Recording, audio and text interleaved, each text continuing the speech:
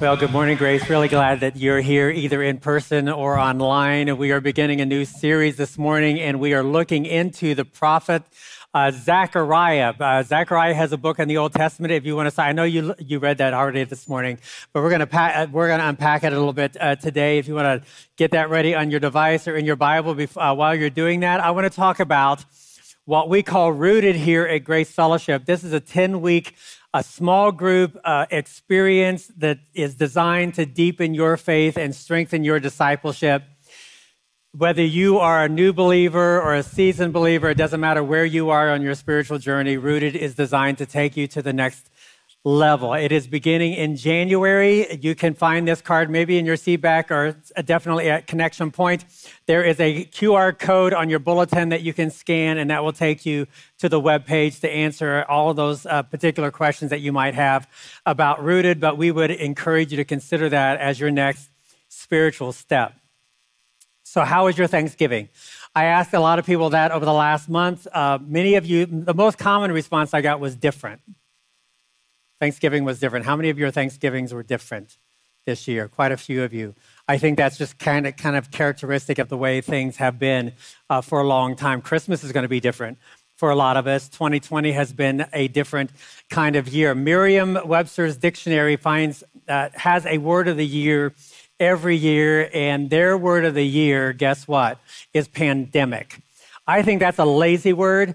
I think that's an easy word. I think a better word to describe 2020 is the word loss. If I were to give you 30 seconds to write down everything that you've lost over this past year, you would run out of time before you ran out of losses. I say that just to say this. If there was ever a year to joyfully look back at the coming of Jesus and to excitedly look forward to the coming of Jesus again, it would be this year. And that's what we're looking at in this series. We're beginning a series entitled Foretold, Promises from the Prophets. We're looking at what God said to us through these men in the Old Testament. Most of these prophets didn't know they were promising when they were prophesying. Some of them didn't know they were prophesying when they were prophesying. So you and I have the privilege of living on the other side of those prophecies and living in the promises that those prophecies gave us. And so for the next couple of weeks, we're going to be looking at some of those promises. Today, we're looking at the promise of righteousness.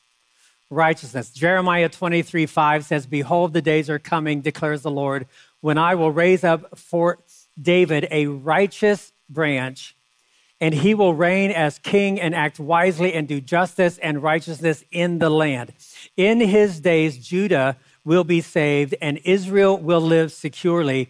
And this is his name by which he will be called the Lord, our righteousness." The Lord, our righteousness. On the count of three, I want all of us to say the Lord, our righteousness.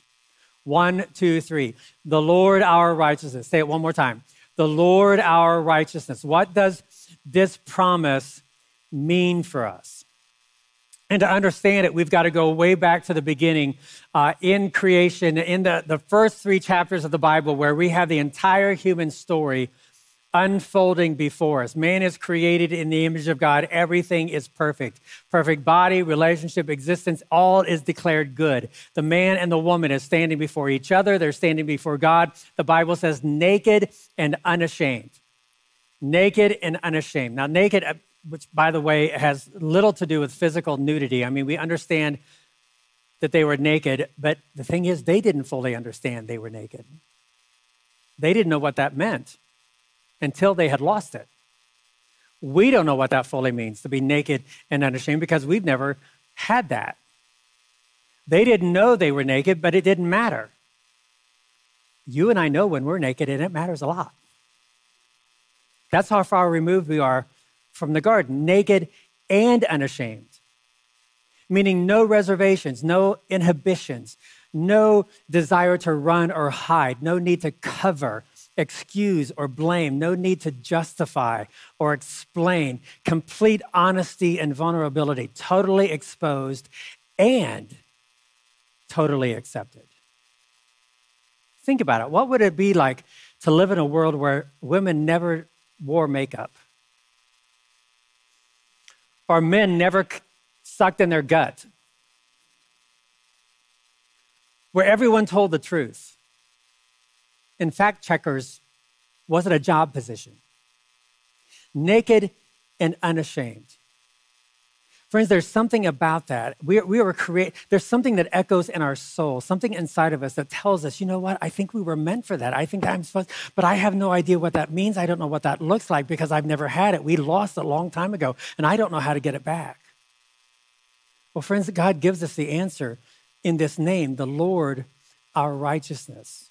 The Lord, our righteousness. Now, the word righteousness means a bit more in the Hebrew language than it does in our English language. We understand righteousness to mean to do what is right, to be right in our behavior. A righteous person does what is right. Righteousness refers to a path that is straight as opposed to crooked. It refers to a standard by which one is measured to be right. To be righteous means that you've passed inspection, you've passed the test.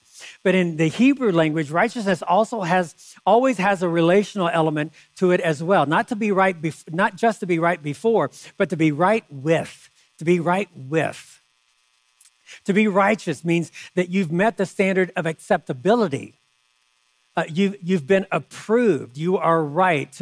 You are therefore, to borrow a biblical phrase, you are well-pleasing in the sight of the one who's looking at you, in the eyes of the one who matters. To be right is to be accepted and approved. We use righteousness in those ways. I need to make this right with you. In other words, there has been a behavior that has created a problem, a wrong behavior. And so we need to make this right. But why do we want to make it right? Because there's a relationship here. You know, I need to make this right with you. And then at the end we say, are we okay? Are we okay? Which is saying, am I right with you? Am I once again well-pleasing in your sight? Are we okay?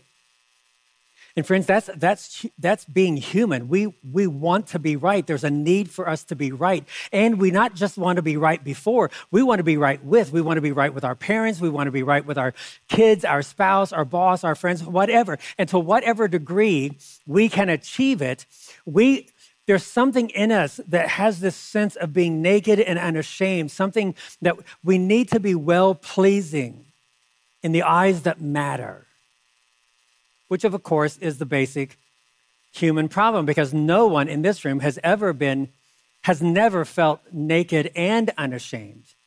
We've often felt naked and very much ashamed. And so like Adam and Eve, searching for anything that we can find to cover ourselves up, to protect our vulnerabilities, to hide what's really true about us. That is the reality. That is the conundrum. We long for it. We've lost it. We can't get it back. And it drives us nuts. We simply cannot deal with it. We really can't. We can't deal with it. I've got to hide the reality of who I am. I've got to protect the image that's projected. We are desperately afraid of being exposed.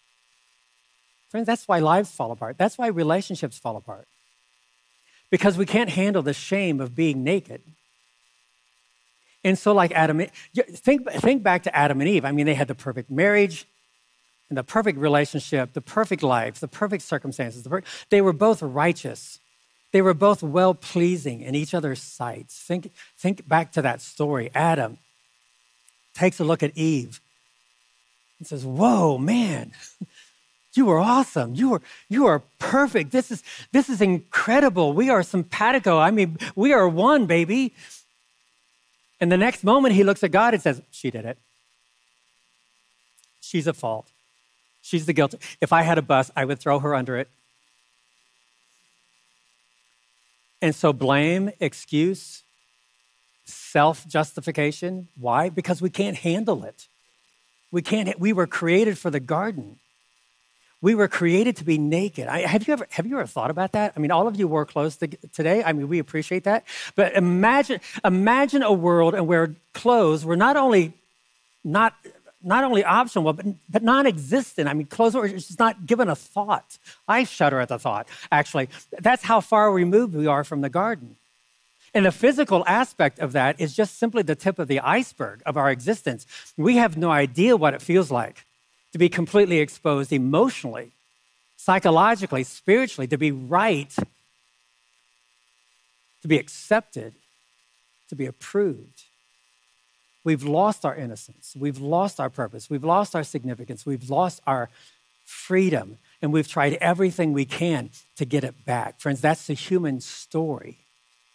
Covering shame, searching for significance, compensating for ourselves, and justifying our existence, and throwing each other under the bus if that would help.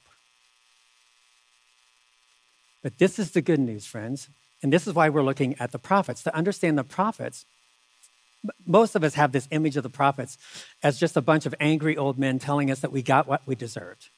That is not the story behind the prophets. In the prophets, in these men that God uses to give us these promises, is just that. God never exposes the problem without extending the promise.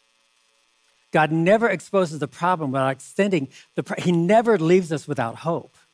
There is a promise to every problem.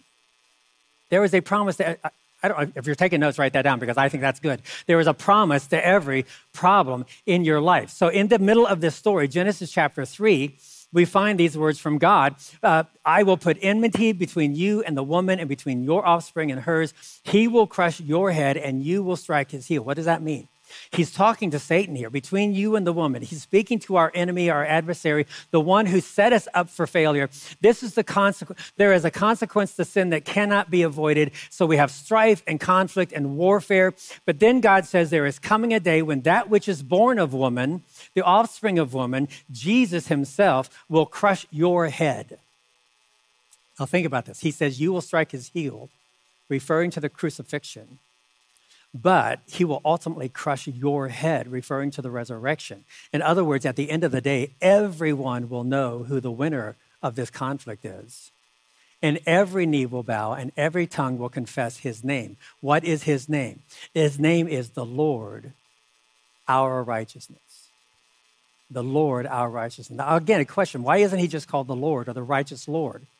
Because, friends, he's not just the righteous Lord. He is your righteousness. You're right. He has done what is right to make you right before God and to make you right with God. Your righteousness is the answer to you being right. It is the cover to your shame. Now, all of that to bring us to the prophet Zechariah. What the prophet Jeremiah predicted that we just read a minute ago, the prophet Zechariah illustrates in a vision that God had given him during his ministry. What do you do with the brokenness, the guilt and the shame, all of the stuff that we're trying to cover and compensate for? How do you find freedom from the self-protection and the self-justification? Well, first of all, let's talk about shame. Everybody has it. What is it? We talk about guilt and shame like they're two different things because they are. You can't have one without the other. Guilt, all of us have guilt. It is a black and white thing. You either did it or you didn't do it. If you did it, then you are guilty. And what do you do with your guilt? Well, you confess your guilt. You confess your sin. You say you're sorry. You make attempts to make it right, and then you move on. Case settled, problem solved. Guilt says there is something wrong that I did. But shame goes further to say there is something wrong with who I am. It attacks our identity. And this can happen whether there's a wrong committed or not, whether you did it or someone else did it or nobody did it. We are all tempted to believe this message of shame, that we're inadequate, that we're not enough, that we don't measure up, that we don't pass the test, that we are not well-pleasing in the eyes of those who matter. And so Zechariah is given this vision. And this vision is of the person Joshua, the high priest. It's not the Battle of Jericho Joshua. It's the high priest during the time of Zechariah.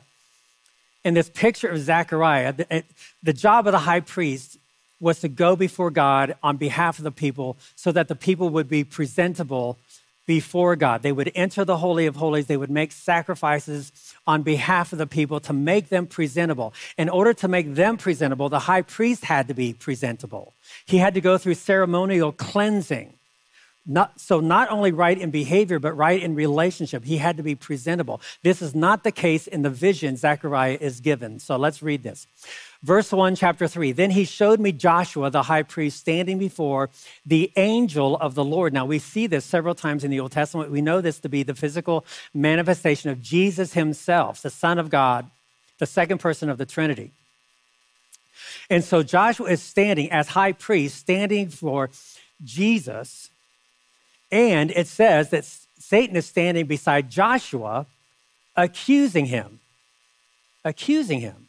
So get that picture, Jesus, Joshua, and Satan. And Satan is standing there pointing the finger at Joshua saying, he did it. He did it. He's the guilty party. He is throwing Joshua under the bus. He is throwing shame grenades at Joshua, and he just keeps doing it, accusing. What does he accuse Joshua of? Well, what does he accuse you of? Doesn't take much. I mean, if you can't think of anything, the person sitting next to you has a list. They've already checked it twice. They know you're guilty. Verse 3, it says, now Joshua was dressed in filthy clothes as he stood before Jesus. The high priest, who is supposed to be clean, has a problem. Now, I don't want to be graphic about this, but the word in the Hebrew language for filthy, that we translate filthy, doesn't mean dirt. It means dung. So Joshua is not presentable. He is not righteous. And it's bad enough. I mean, cover and compensate all you want, but deep down inside, all of us know that there's something wrong with us. But it's a whole new level of shame to have someone standing beside you pointing that out, in front of Jesus, no less, throwing accusation and accusation and accusation, like the guy who said, every time my wife gets mad at me, she gets so historical. Historical, you mean hysterical, right? No, historical. Every time she gets mad at me, she brings up every wrong thing that I've ever done. Every time. And that's Satan, my friend, not your wife, but that's what Satan does. He throws everything at you, and he just keeps doing it. He keeps doing it. He keeps doing it. Accusation after accusation after accusation. He doesn't stop. Don't you ever feel that? You feel like that sometimes? Where you just feel like you just can't get away from how wrong you are. And there's a reason for that, friends. You have an enemy. You have an enemy whose purpose is to kill and steal and destroy, and he is relentless, constantly reminding you of all your failures, accusing and accusing and accusing. And what's worse, as if there could be anything worse, friends, there's something worse. What's worse is that he's right. He's right. You are guilty. I mean, try as hard as you might. You don't love God with all your heart, soul, mind, and strength. You fail at that every day. You certainly don't love your neighbor as yourself. You fail at that every day. The prosecutor has an airtight case, and there's no blame or excuse or self-justification strong enough to get you off the hook. You are doomed. But God never exposes the problem without offering the promise. Verse 2, the Lord says to Satan, the Lord rebuke you, Satan.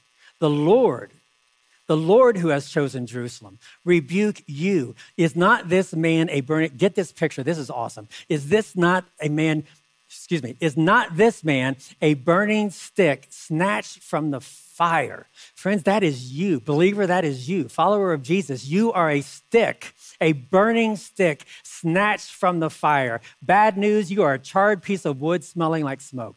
Good news, you have been snatched from the fire. Verse 4, the angel said to those who were standing before him, take off his filthy clothes. Then he said to Joshua, see, I have taken away your sin. I have taken away your sin. I will put fine garments on you. Get this, friends, you didn't pull yourself out of the fire. Jesus did that. You didn't change your clothes. Jesus did that. Jesus is doing for Joshua what Joshua could not do for himself. And he's reestablishing Joshua's position. He's redeeming Joshua's purpose. He's repurposing Joshua's life. Verse 6 says, the angel of the Lord gave this charge to Joshua. This is what the Lord Almighty says. If you will walk in obedience to me and keep my requirements, then you will govern my house and have charge of my courts, and I will give you a place among these standing here. Now, I've got to stop to make sure we don't misunderstand what's being said here, friends. God is not obligating he's not obligating Joshua to obedience. God never obligates anybody to obedience. He's empowering Joshua to obedience. Remember what I just said. He has just redeemed his life. He has just repurposed his life. He has just repositioned and reestablished Joshua. This is not I did this for you, so you need to do this for me. That's not what he's saying. Joshua was the high priest who was unqualified to be the high priest. And through no effort of his own, Jesus now qualifies him to do what he's been created to do. He's now given Joshua the life that God had always intended for him to live. What does it mean to live in the robe, under the robe of his righteousness? What does this promise of righteousness mean for us practically as Jesus followers?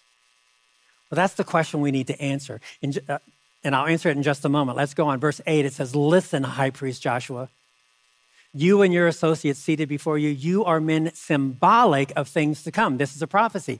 "I'm going to bring my servant," what? Who? Who is it? The branch.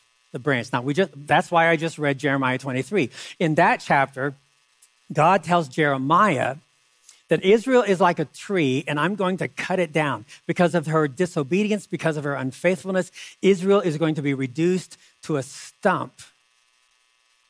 But I never exposed the problem without offering the promise. Friends, you broke it. God fixed it. And so out of that stump, God is going to raise up a righteous branch. Verse 9, "See the stone I have set in front of Joshua. There are 7 eyes on that one stone, and I will engrave an inscription on it, says the Lord Almighty, and I will remove the sin. I will remove the sin of this land in a single day." In a single day. What day is that, do you think? Friends, without the cross, there would be no Christmas. That's the only reason why we celebrate this season. We celebrate Christmas because we have Easter. In that single day, verse 10, "In that day, each of you will invite your neighbor to sit under your vine and your fig tree." He's talking about prosperity. He's talking about peace and joy. He's talking about life that is truly life. "And his name by which he will be called is the Lord our righteousness." Our filthy rags for his robe of righteousness. It's what the theologians call the great exchange. The great exchange. So picture yourself. You walk into class thinking you're just going to take notes for an hour, and you realize you suddenly remember this is test day. You forgot all about it, and you're completely unprepared. You're completely exposed. You don't know what to do. You do your best, but you know you're doomed. And just as you're about to hand in your hopeless defense of a student, a classmate of yours walks up to you and says, "Hey, give me that. Give me that." And so you exchange papers. The one he gives you already has your name on it. And the one he takes from you, he erases your name and writes in his. And the grades come back. You ace the test, but he fails the test. You get the praise, and he takes the condemnation. Friends, our greatest hunger is not to be ashamed. Our deepest fear is not to be presentable, not to be well-pleasing, and we do everything. Excuse, blame, justify, deny. There's nothing we can do. There's a longing in all of us to be right, and we can't get it right. You might recall the names Harold Abrams and Eric Liddell. They were both runners, sprinters in the 1924 Olympics. Harold Abrams was a Jew during a time when anti-Semitic sentiment was rising, people saying that Jewish men could not compete against top athletes. Jews were inferior. And so Abrams lived with this personal mission to prove the entire world wrong. And in the movie Chariots of Fire, Abrams says this, once again, I lift my eyes down that 4-foot corridor, 100 meters long, with 10 seconds to justify my existence. But will I? Contrast that to Eric Liddell, who was a believer, a Christian, a follower of Jesus, who said, when I run, I sense the pleasure of God. I run in the pleasure of God. I run for the pleasure of God. And because of that, I can give up any opportunities for medals because I don't need to justify my existence. One proving his worth through his own righteousness, the other resting in the righteousness of Christ. So you're a good runner. Maybe you're the best runner. What happens when you're no longer the best runner? Because you'll not always be the best runner. And what happens when you can no longer run at all? Friends, how much anxiety, how much stress to have your whole life, your whole significance tied up in something that can be taken from you, and the kind of despair that you experience when it is taken from you. Friends, this is the gospel. Jesus lived the life you could not live. and erased his name and wrote in yours. He died the death assigned to you, wiping out your name and putting in his. He won the race. You could not win.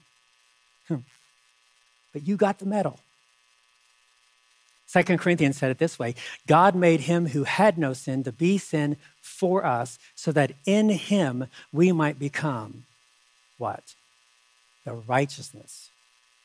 The Lord, our righteousness. So what does that mean? What does it mean to live in and under the robe of his righteousness? I want to suggest three things this morning. First of all, his righteousness changes our identity. It changes your identity. You are now a child of God. His robe is now your robe. So everything Jesus has, you now have, which means you have his acceptance. You have his approval. This is my son in whom I am well pleased. Friends, those words who went to Jesus now go to you. You matter to the one who matters. You are well pleasing in the eyes of the one who matters. He gave you his robe, which means nothing that your enemy says about you, no accusation that he throws at you is true. None of that sticks. Friends, this is the gospel. Who can bring a charge against God's chosen? It is God who justifies. Who is to condemn? Jesus is the one who died and rose from, who is sitting at the right hand of the Father, interceding for us. His robe, his defense, his sacrifice, it all belongs to you. Nothing can separate you from the love of God. You are more than conquerors through him who loved you. You are covered in the robe that makes you right before God, right with God. It changes your identity. Secondly, it changes your obedience. It changes your obedience. I think this is a tough one for Jesus followers to get their arms around. Why are you good if you're good at all? To the extent that you can be good, why do you think being good is important? Why do you pursue goodness? Why do you think it's important to be? There's only one who is good. Why does it matter for you to be good? When you understand that Jesus is good and that you understand that Jesus' goodness covers your goodness, when you understand what Jesus did for you, now, friends, it doesn't necessarily change what you do. It doesn't change your goodness. It just changes why you are good. It just changes why you do good. Salvation is not about what you do for God. It's about what God has done for you. So everything that we do for God is not primarily for God. God doesn't need us to do anything. To realize that Jesus did for us what we could not do for ourselves means that there's nothing we can do to prove ourselves. That's already been settled. And so the gospel, properly understood, Jesus doing for you what you cannot do for yourself, shatters any sense of self-righteousness, that you could do anything that could be right. The gospel, properly understand, you are far worse than you can admit and far more loved than you could possibly comprehend, shatters any sense of pride on your part. The gospel, properly understood, is not simply obeying the things that he commands.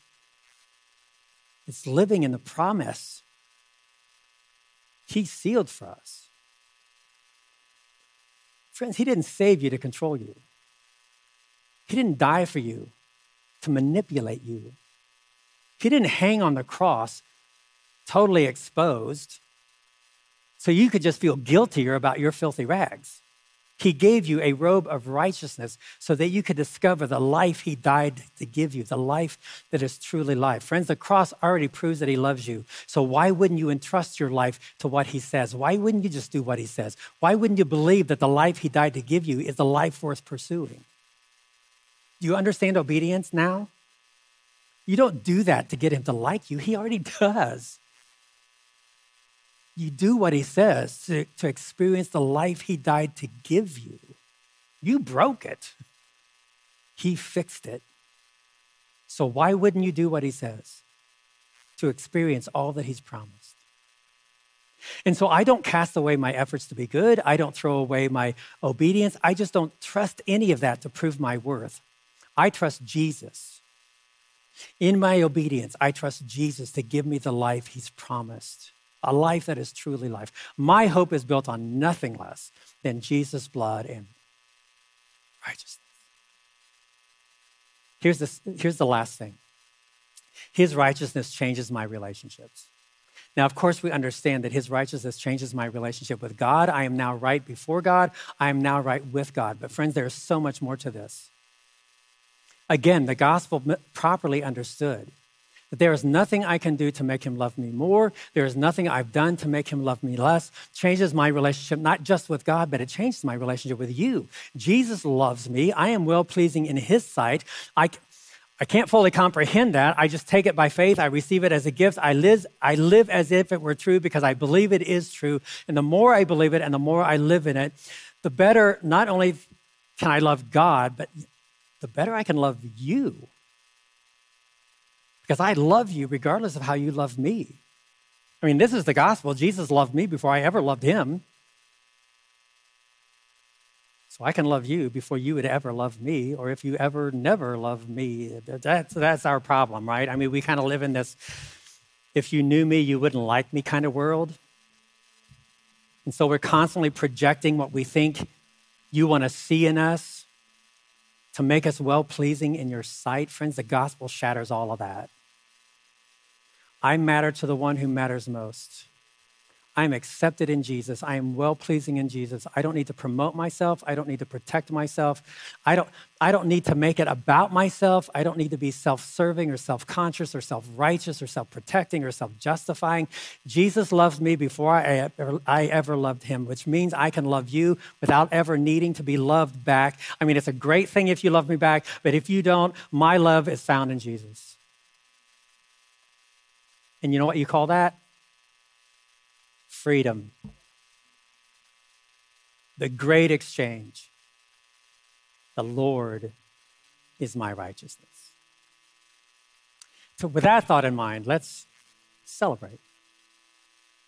We want to share a time of communion today. God made him who had no sin to be sin for us, so that in him we might become the righteousness of God. The great exchange, my filth for his purity, my sin for his righteousness, my punishment for his reward. In communion, friends, we remember the one who loved us, and we live differently because of that. So let me read the words of institution, and let's celebrate communion together. For I received from the Lord what I also passed on to you. The Lord Jesus, on the night he was betrayed, took bread, and when he had given thanks, he broke it and said, "This is my body, which is for you. Do this in remembrance of me."